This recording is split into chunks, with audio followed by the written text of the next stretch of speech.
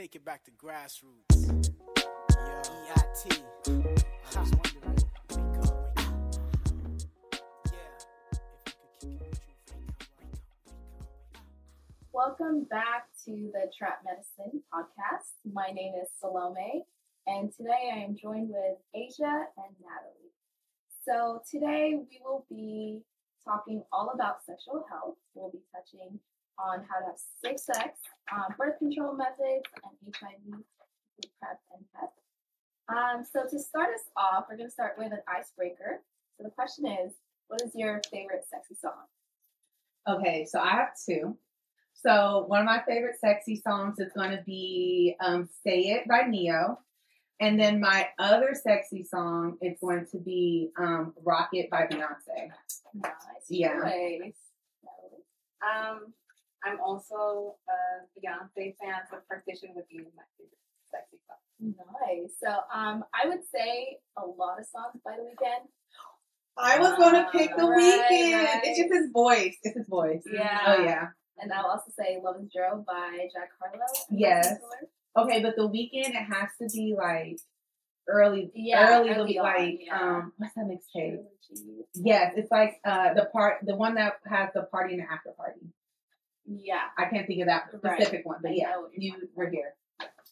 So the first section is on safe sex. So we've all heard about safe sex, but let's talk about what's going on in LA County. So it was found that sexually transmitted diseases have continued to rise in Los Angeles County. And in 2019, there were a total of 98,000 cases of STDs reported. And the majority of reported cases were chlamydia, followed with gonorrhea and syphilis. So according to the CDC, STI has hit a 6-year all-time high. So let's step back a little bit and talk about what is safe sex and what does it mean to you guys. Safe sex to me more so means you taking charge of your health or in your interactions with people, being proactive, going to get tested. If you are going to randomly sleep with people or, have a lot of sexual partners, being honest about that, using contraceptive when you can, and making sure that you stay as safe as possible. Yeah, definitely protecting you and your partner from STD. And also talking about, or thinking about unplanned pregnancy. It's definitely incorporated in safe sex.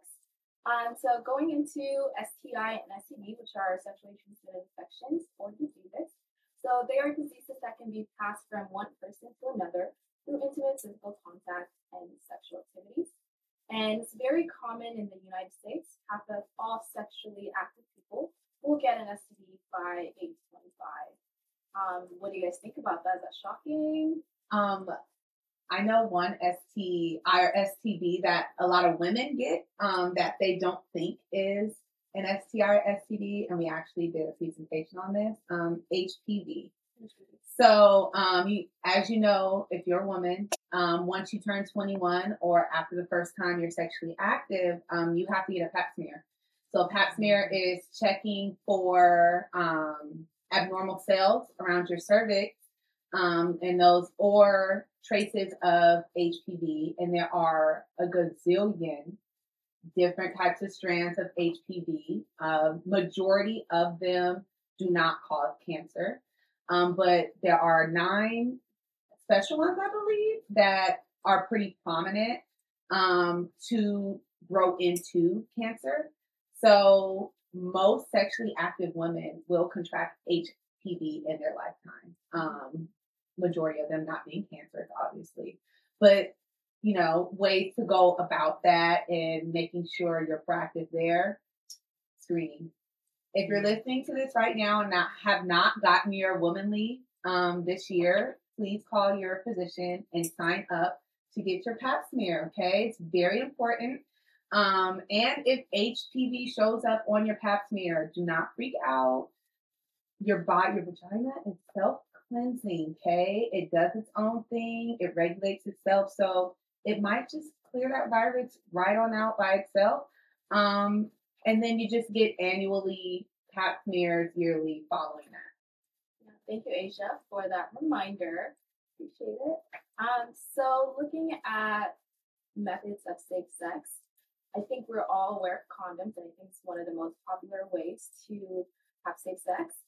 But outside of condoms, what do you think of other ways you and a partner can have safe sex? I think sharing your STI status and getting a recent test after, every new partner that you have would be a great way to sort of keep up with your own health, but also to protect the health of those you are particularly sex with. So, and having conversations with your partners. If you're comfortable enough to have sex, I think you could be comfortable enough having these types of conversations as well. Yeah, I agree. Yeah, definitely. I know it can be intimidating, but better safe than sorry. That's the first approach, and to protecting you and your partner's health. And I guess let's talk about a little more about communicating with your partner. Talking sooner about it than later is best. And when you're seeing someone, do you think about any red flags?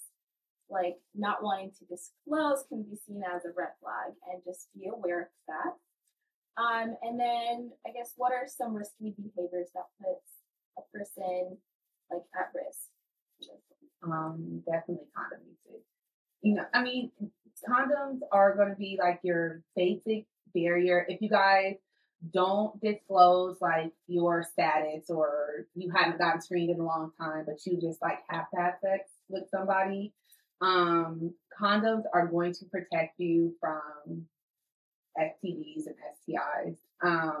So I think like that's like perfect. And they could don't be proactive. You don't know who people have slept with or anything like that. So, like we're saying, better safe than sorry, in my eyes. Right. And I think I will link a resource. It's called tellyourpartner.org.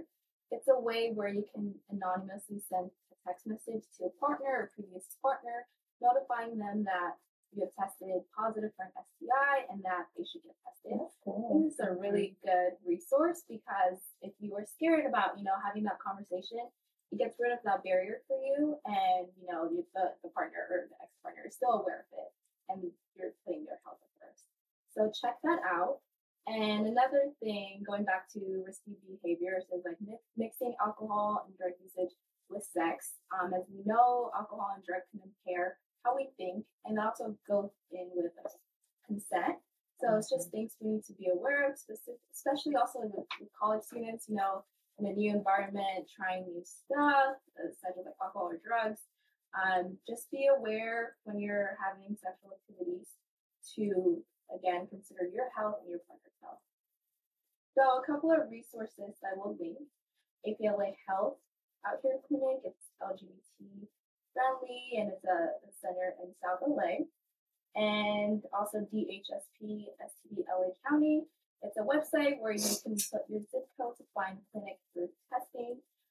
If you are ever worried, concerned, the first thing you should do is get a test, so you're one at ease and also protecting your health. And yeah, so those are some great resources you should check out. All right, so I'm going to take over now, and we're going to begin talking about birth control, because there's other ways. Of course, one of the main outcomes of intercourse is going to be reproduction, and some people may not be ready for that right now or want to prevent unwanted pregnancy. So let's talk about birth control. So of course, birth control is an option. You don't have to be on birth control. There are many reasons why people are on birth control. It's not just for sex or sex-related things. There's unwanted pregnancy. I know I was put on a birth control for my acne. So there's different reasons why people might be on birth control. Sometimes people take birth control as a hormone replacement. So birth control is a way you could prevent pregnancy. There are tons of different options out there available for you in different types of forms. If you want to look up ways on which option might be best for you, there's a website called bedsider.org. It explains the different types of methods of birth control and explains them how to use them. some pros, some cons, and you could like compare for your own education. Also, there's an episode of Big Mouth on Netflix that talks about birth control, and it's like really funny if you want to laugh. So there's different types. The most common that you see often is the pill. You take that daily at a certain time of the day. There's going to be a depot shot, which they don't really use or advocate for much anymore because a lot of women, especially Black women, it's not working well in their bodies. So that is going to be a shot given to you every 3 months. There's a patch, which is a small patch that they put into your under your skin in your arm. So you just go into a clinic. They do that for you. There's a vaginal ring that sits up at your uterus. The IUD, which is inserted into your, my bad, not your uterus. I mean, your uterus, but your vagina right at your cervical opening. The IUD sits in your cervical opening and it releases hormones into your uterus. So a baby can't attach to your uterine wall. There's abstinence, which is the complete removal of sex, and there is the pulling out method, which is about as successful as nothing. It's not successful. There is the fertility awareness method. So we all have smartphones. We all have app stores. Go download you a period app. You can track your menstrual cycle. So that'll be your ovulation as well as when you are on your period. So when you're on your period, there's going to be a 2-week difference in between when you're on your period and when you're ovulating. And then from when you're ovulating to your next period, that's going to be another 2 weeks. So the cycle is going to be around 3 to 4 weeks. It does range for each woman. So you could do it the old fashioned way and just count your menstrual days and your ovulation. And there are internal and external condoms. So there are vaginal condoms for women. But the most ones you probably know about are going to be the ones that men use. So, yeah. I do want to add really quickly and take note that majority of the birth controls we just listed, I guess they fall on the person with the uterus or the person that has the female anatomy. And, that's not always the best case because now we're put in a position where we have to be aware of this or like remember to take the pill or make sure to even go buy it. It can be expensive. Or even the stigma around it because let's say birth control has high levels of success, 90s, 80s, 99s, okay, but there's still those other 10%, those 5% where you're taking birth control and you still wind up pregnant. And that stigma where it's your fault because you should have been taking it properly. But Right. I mean, you were doing what you were supposed to be doing. And at the end of the day, it does take two to tango, Right, exactly. However, there's actually a new male birth control in the way, and it's reached the level of human subjects trial. So hopefully for the future, this role can be switched and the responsibility doesn't always have to end up on the person with the uterus or the person with the female anatomy. I think I've heard this once, but I think in China they have some type of male birth control because when I was in college, we would get a lot of international students come in and ask for contraception. And of course, we're like, excuse me, what? Like, what are you talking about? And they're like, oh, well, I get it back at home. So I think in some countries, they actually do have some type of male contraception. So moving on, there is another type of form of contraceptive, but I want to put this in like all caps and exclamation points and emojis, 100 emojis, whatever. Plan B is an option for contraception, but Plan B is not birth control. Okay? Plan B is not birth control. It is not to be taken daily. Probably shouldn't really be taking it monthly. Okay? So Plan B is what we know as the morning after pill. It is emergency contraception, and you take it within 72 hours of unprotected sex. So this comes with a huge asterisk. Let me add that if you are already ovulating or you are in your ovulation cycle and your uterus has already released an egg, Plan B will not work. Okay. So it helps prevent pregnancy before it starts. So what it does, it tricks your hormones into thinking that you are already pregnant. So it's kind of like tricks you into thinking like you already have something there, but you really don't.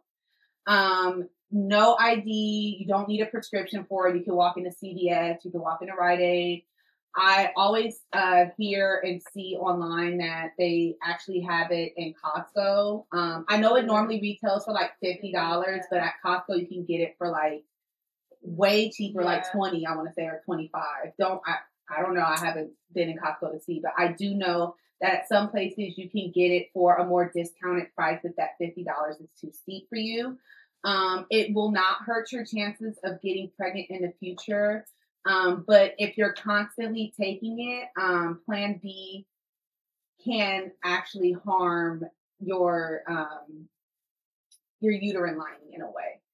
It's not to be used in the same way as birth control. So you only want to use it in emergencies. You want to use it when you didn't use any form of birth control and had unprotected sex, or there was an issue with regular birth control method, or like the condom broke, or you missed a day, or you didn't take it at the correct time, or of course, like you missed a dose or something like that. Why should a Plan B be used as birth control? So it is an emergency. It's only used for emergencies, and it works and helps you delay your ovulation.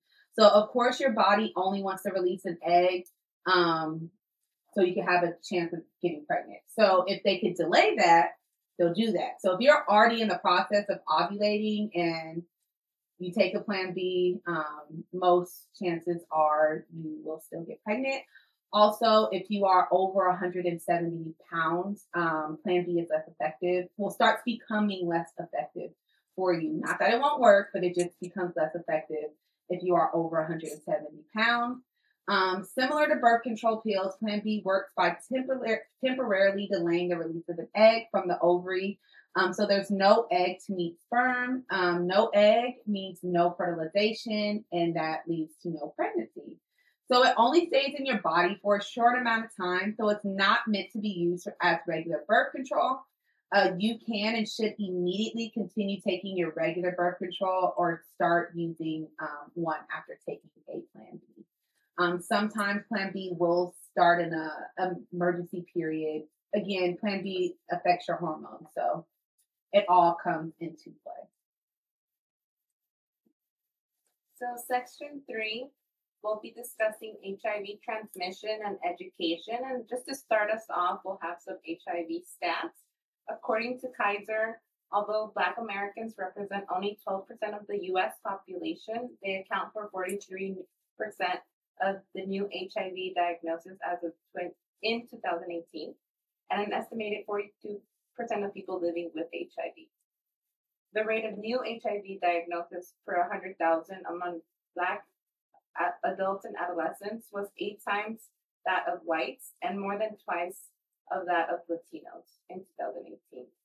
The rate for Black men was the highest of any group, twice as that of Latino men, the second highest group, and Black women had the highest rate among women in general.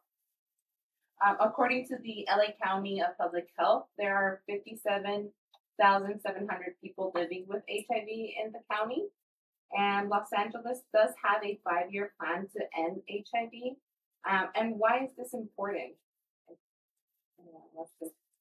Well, I mean, we see from the stats, which actually shocked me a lot, it's definitely hitting the Black community harder than any of the others. And I think part of that is stigma around different social factors that can contribute to HIV rates. Right, and also due to the nature of HIV and how transmissible it is, um, this goes back to our conversation earlier about communicating with your partner, and we have to work towards increasing, that communication to, decrease this high rate. And like Asia said, it's hitting the Black population, Black and Latino population, so definitely need to work on it. So we know that it's important. So how exactly is this 5-year plan going to work out? So the plan focuses on 4 key pillars to end this HIV epidemic. And the first is to diagnose people as early as possible. The second is to treat people rapidly and effectively.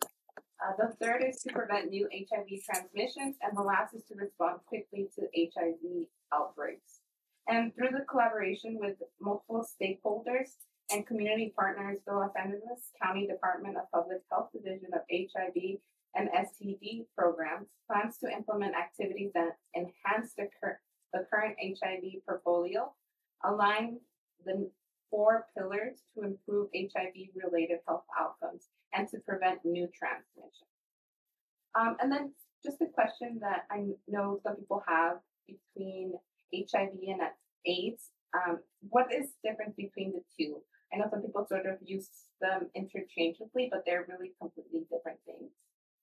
Yeah, so they should not be mixed up at all. So HIV is, in the name. So it is a virus. It is the human immunodeficiency virus. Yeah. And then AIDS is developed once your white blood cell count reaches a certain amount. So that is autoimmune deficiency syndrome. Mm-hmm. Yeah. Yeah, and AIDS is, like you said, syndrome with multiple symptoms that may develop in time when a person with HIV does not receive treatment.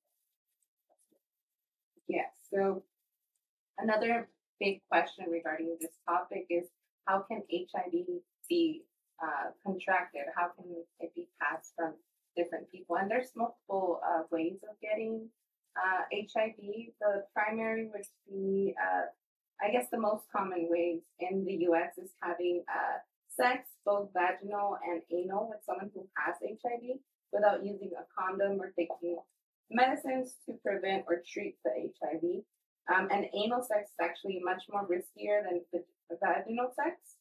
And the second most common way in the U.S. is sharing injection drug equipment, so syringes, needles, with someone who does have HIV. But I also believe that the other ways of getting HIV that are less common is through vaginal fluids, breast milk, so from mother to child. This is a common way, but still not as common as the 2 previous ways of getting HIV. The next question we can move on to is how can we prevent from contracting it? So one way is called PrEP, which stands for pre-exposure prophylaxis. It's a daily pill that is taken by people at risk for HIV, and it's taken as prescribed. PrEP can reduce the chance of becoming infected by up to 99%, and increasing the number of individuals who are on PrEP is one of the most effective ways to significantly reduce HIV infections. Yeah, and definitely, of course, making sure you get tested with new sexual partners or before having a new sexual partner is definitely a way to protect yourself and other people. Always knowing your status when it comes to HIV. If you are more at risk of contracting HIV, you might get screened more often than other people would. But nowadays, compared to when HIV and AIDS first hit the scene, HIV is a way more livable disease now than it was before. So with taking PrEP and other, what am I trying to say, kind of remedies to help yourself, you can almost be at untraceable levels with your viral load and your status. And apart from PrEP, there's also PEP, so post-exposure prophylaxis, and that's the use of antiretroviral drugs after a single high-risk event to stop HIV from uh, entering your body and replicating. PEP, which is the abbreviation for post-exposure prophylaxis, must be started as soon as possible to be effective within a 72-hour window after exposure. So that's also another option. More of a treatment, not necessarily a prevention, but definitely an option. The next question, why do people that live in underfunded communities, Black and Latinx people, experience higher rates of exposures, and how can it be reduced? I think one of the main areas is going to be like stigma. So, besides just stigma around sex, I know a lot of people aren't comfortable having conversations about sex in their own home with their parents. Luckily, my parents have always just been like very open when it came to talking about sex and being intimate and knowing your body parts and things like that. But not everyone has that privilege. So, in other homes, sex as a whole might be such a taboo topic that when it's time for them to engage in those activities, they don't know how to be safe about it, or they don't know how to be proactive, like for their own health. I definitely think like stigma around that, and that kind of goes along with like cultural norms too. That like it's just not appropriate to talk about sex or anything like that. It just kind of happens. Yeah, definitely. I think Asia covered most of it. The lack of awareness about, safe sex and even what can be transmitted if you're not having safe sex definitely takes a part in it. And also, like another fact that's, like I said, like education as well. In California, we do have an inclusive education, but only 9 states do that in our country. So I think we need to amp up that education and get everyone aware of this early on so this can be prevented. Yeah, and definitely like we know that LGBTQ population, um, oh, LGBTQIA communities, um, experience higher rates compared to other communities, and a lot of the times people don't share back to the stigma thing. There's a lot of homophobia, transphobia around their community and a lot of hate around their community to where they can't openly speak about things, as well as religious norms stopping them from living their lives. So people might have that part hidden about their lives and not even feel the need to get tested or not want to get tested because they're scared of like the disclosure. You guys like get what I'm saying? The LGBTQIA community suffer a lot or have high diagnosis of HIV and AIDS. And there's a lot of homophobia still to this day, obviously, transphobia, whatever you want to call it. And there's a lot of stigma in different communities about being open and being out to where they can't even fully be themselves. Some might have hidden identities to where they're living double lives. And they're not only putting themselves at risk, but they're putting their partners, multiple, at risk of contracting HIV. I think there just overall needs to be more open and honest conversations. And back to what we were saying when we first started, that you have to be honest with your sexual partners and who you are dealing with because you're putting their health at risk too. So I definitely think like there's, social norms, stigma, and even religious norms where you cannot truly be yourself and not get tested adequately or be proactive for your own self out of shame. And it's important to also highlight the statistics for this particular group. According to the CDC in 2018, gay and bisexual men accounted for 69 of the new HIV diagnoses, so 2/3 with this specific group. Another question that we have is, should trans masculine, transgender men consider taking PrEP? Yeah, so I think whether PrEP is a good idea for transgender men or other transmasculine people depends on the person themselves. And individuals who are at higher risk for HIV should discuss PrEP with their healthcare providers and look at all the outcomes and the options they have available, and definitely talk to their healthcare provider. And some factors that constitute like a higher risk in general include having a sexual partner with HIV, not consistently using a condom for vaginal or anal sex, um, having sex with multiple or anonymous sex partners, or a main partner with HIV risk factors, all make up some of the higher risk. And I guess a recent bacterial STD also is included in that. And lastly, injecting drugs, because when you share needles, that also leads to a higher risk factor for HIV. What about like women or people with uteruses?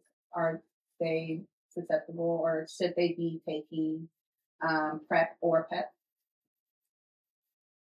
Yes, I think whoever has these factors that put them at a higher risk, regardless of how they identify, should talk to their provider to see if this is a good option for them. Okay.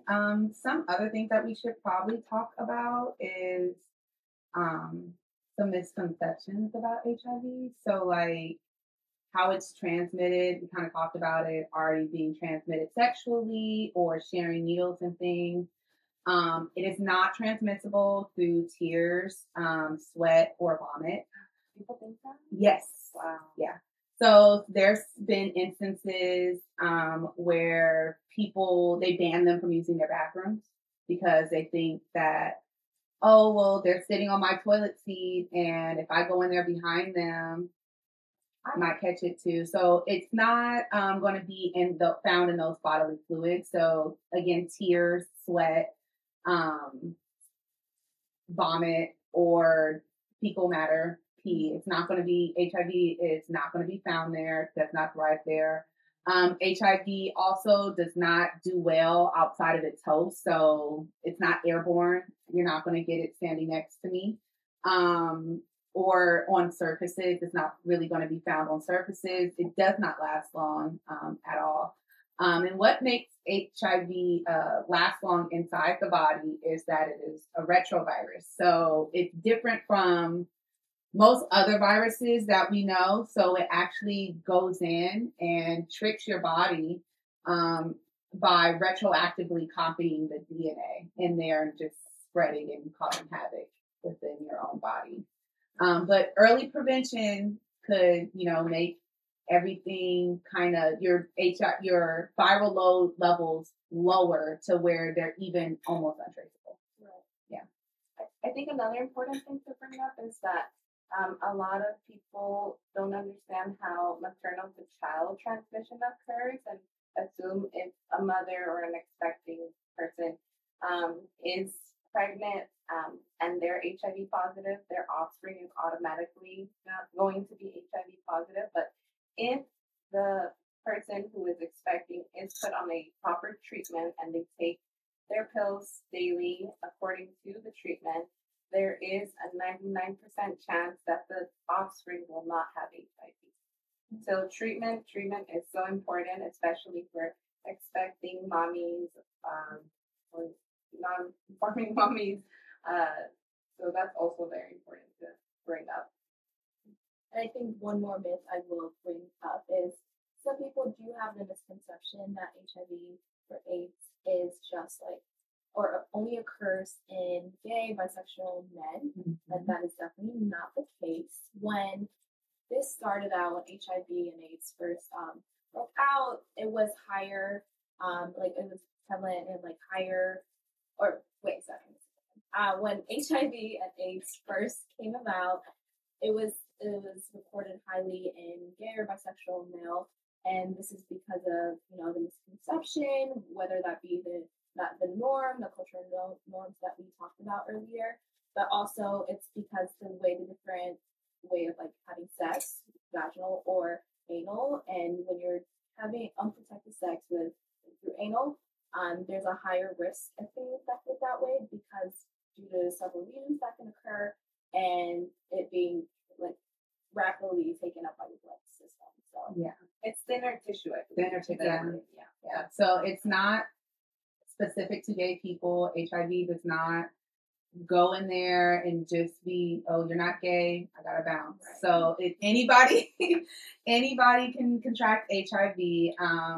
Getting screenings as early as possible is what can help save you. Yeah, so for the last segment of this podcast, we do want to highlight some local resources. Oasis Clinic, which is located at 1807 East 120th Street, Los Angeles. They're open Monday through Friday, 8 a.m. to 4:30 p.m., and their contact information would be their clinic phone number, 424-338-2929. The next resource would be the Wellness Center to Help Everyone Health, the Wellness Center at Western, 3834 Southwestern Avenue, Los Angeles, California, 90062. And their hours are Monday through Friday, 8 a.m. to 4:30 p.m. And their phone number is 323-730-1920, extension code 3027. And their email is the HIV@tohelpeveryone.org. The third resource we have is APLA Health Out There Clinic, LGBT friendly LGBT Center, South LA, located in Baldwin Hills area. Healthcare, HIV specialty care. They also have dental and behavioral health, and their hours are Monday through Friday, 8 a.m. to 5 p.m. They're located at 3743 South La Brea Avenue. Their phone number is 323-329-9900, and their after-hour phone number is 329-990. And the last resource we have is Minorities AIDS Project. So MAPS is dedicated to empowering and enriching the lives of individuals with HIV and AIDS and other health disparities by offering medical, mental health, spiritual, and physical health services to all underserved populations by making health-related services and education available and accessible to everyone. Their location is 5149 West Jefferson Boulevard, 90016. And Trap Medicine is out there doing outreach every Tuesday from 11 a.m. to 3 p.m. So a little plug for Trap Med. And before we do finish this segment, are there any last minute thoughts about the importance of knowing your status or about HIV in general? I would just like to say, like, part of making people more comfortable with knowing their status is not associating STDs, STIs, HIV with the words like nasty or like these are nasty things, or people who contract these things are nasty people, or they don't live life a certain way. There's a small majority of people where we could be like, okay, like, yeah, you're nasty type of thing. But overall, they're just things that happen to people. They can't control it. But you can be proactive about it, and you can be preventative with your health. That's all I want to say. I really like that, Asia. Thanks for saying that. I do also want to include, we are dealing, you are dealing with your health. It's a serious matter. And whoever you engage with, it's really important to consider your health. That comes before anything. So please, try to destigmatize all of this and just consider the health. It's what's important here. Yeah. So, one last question before we leave, guys. Do you like Savage X Fenty? Yes. Yes. Rihanna? Absolutely. Oh, yeah. Yeah. Okay. Yeah. Rihanna could sell Q-tips, and I would be first in line buying Fenty Q-tips. Okay. Yeah, exactly. So thanks for joining us, guys, and hope to see you next week for our next one.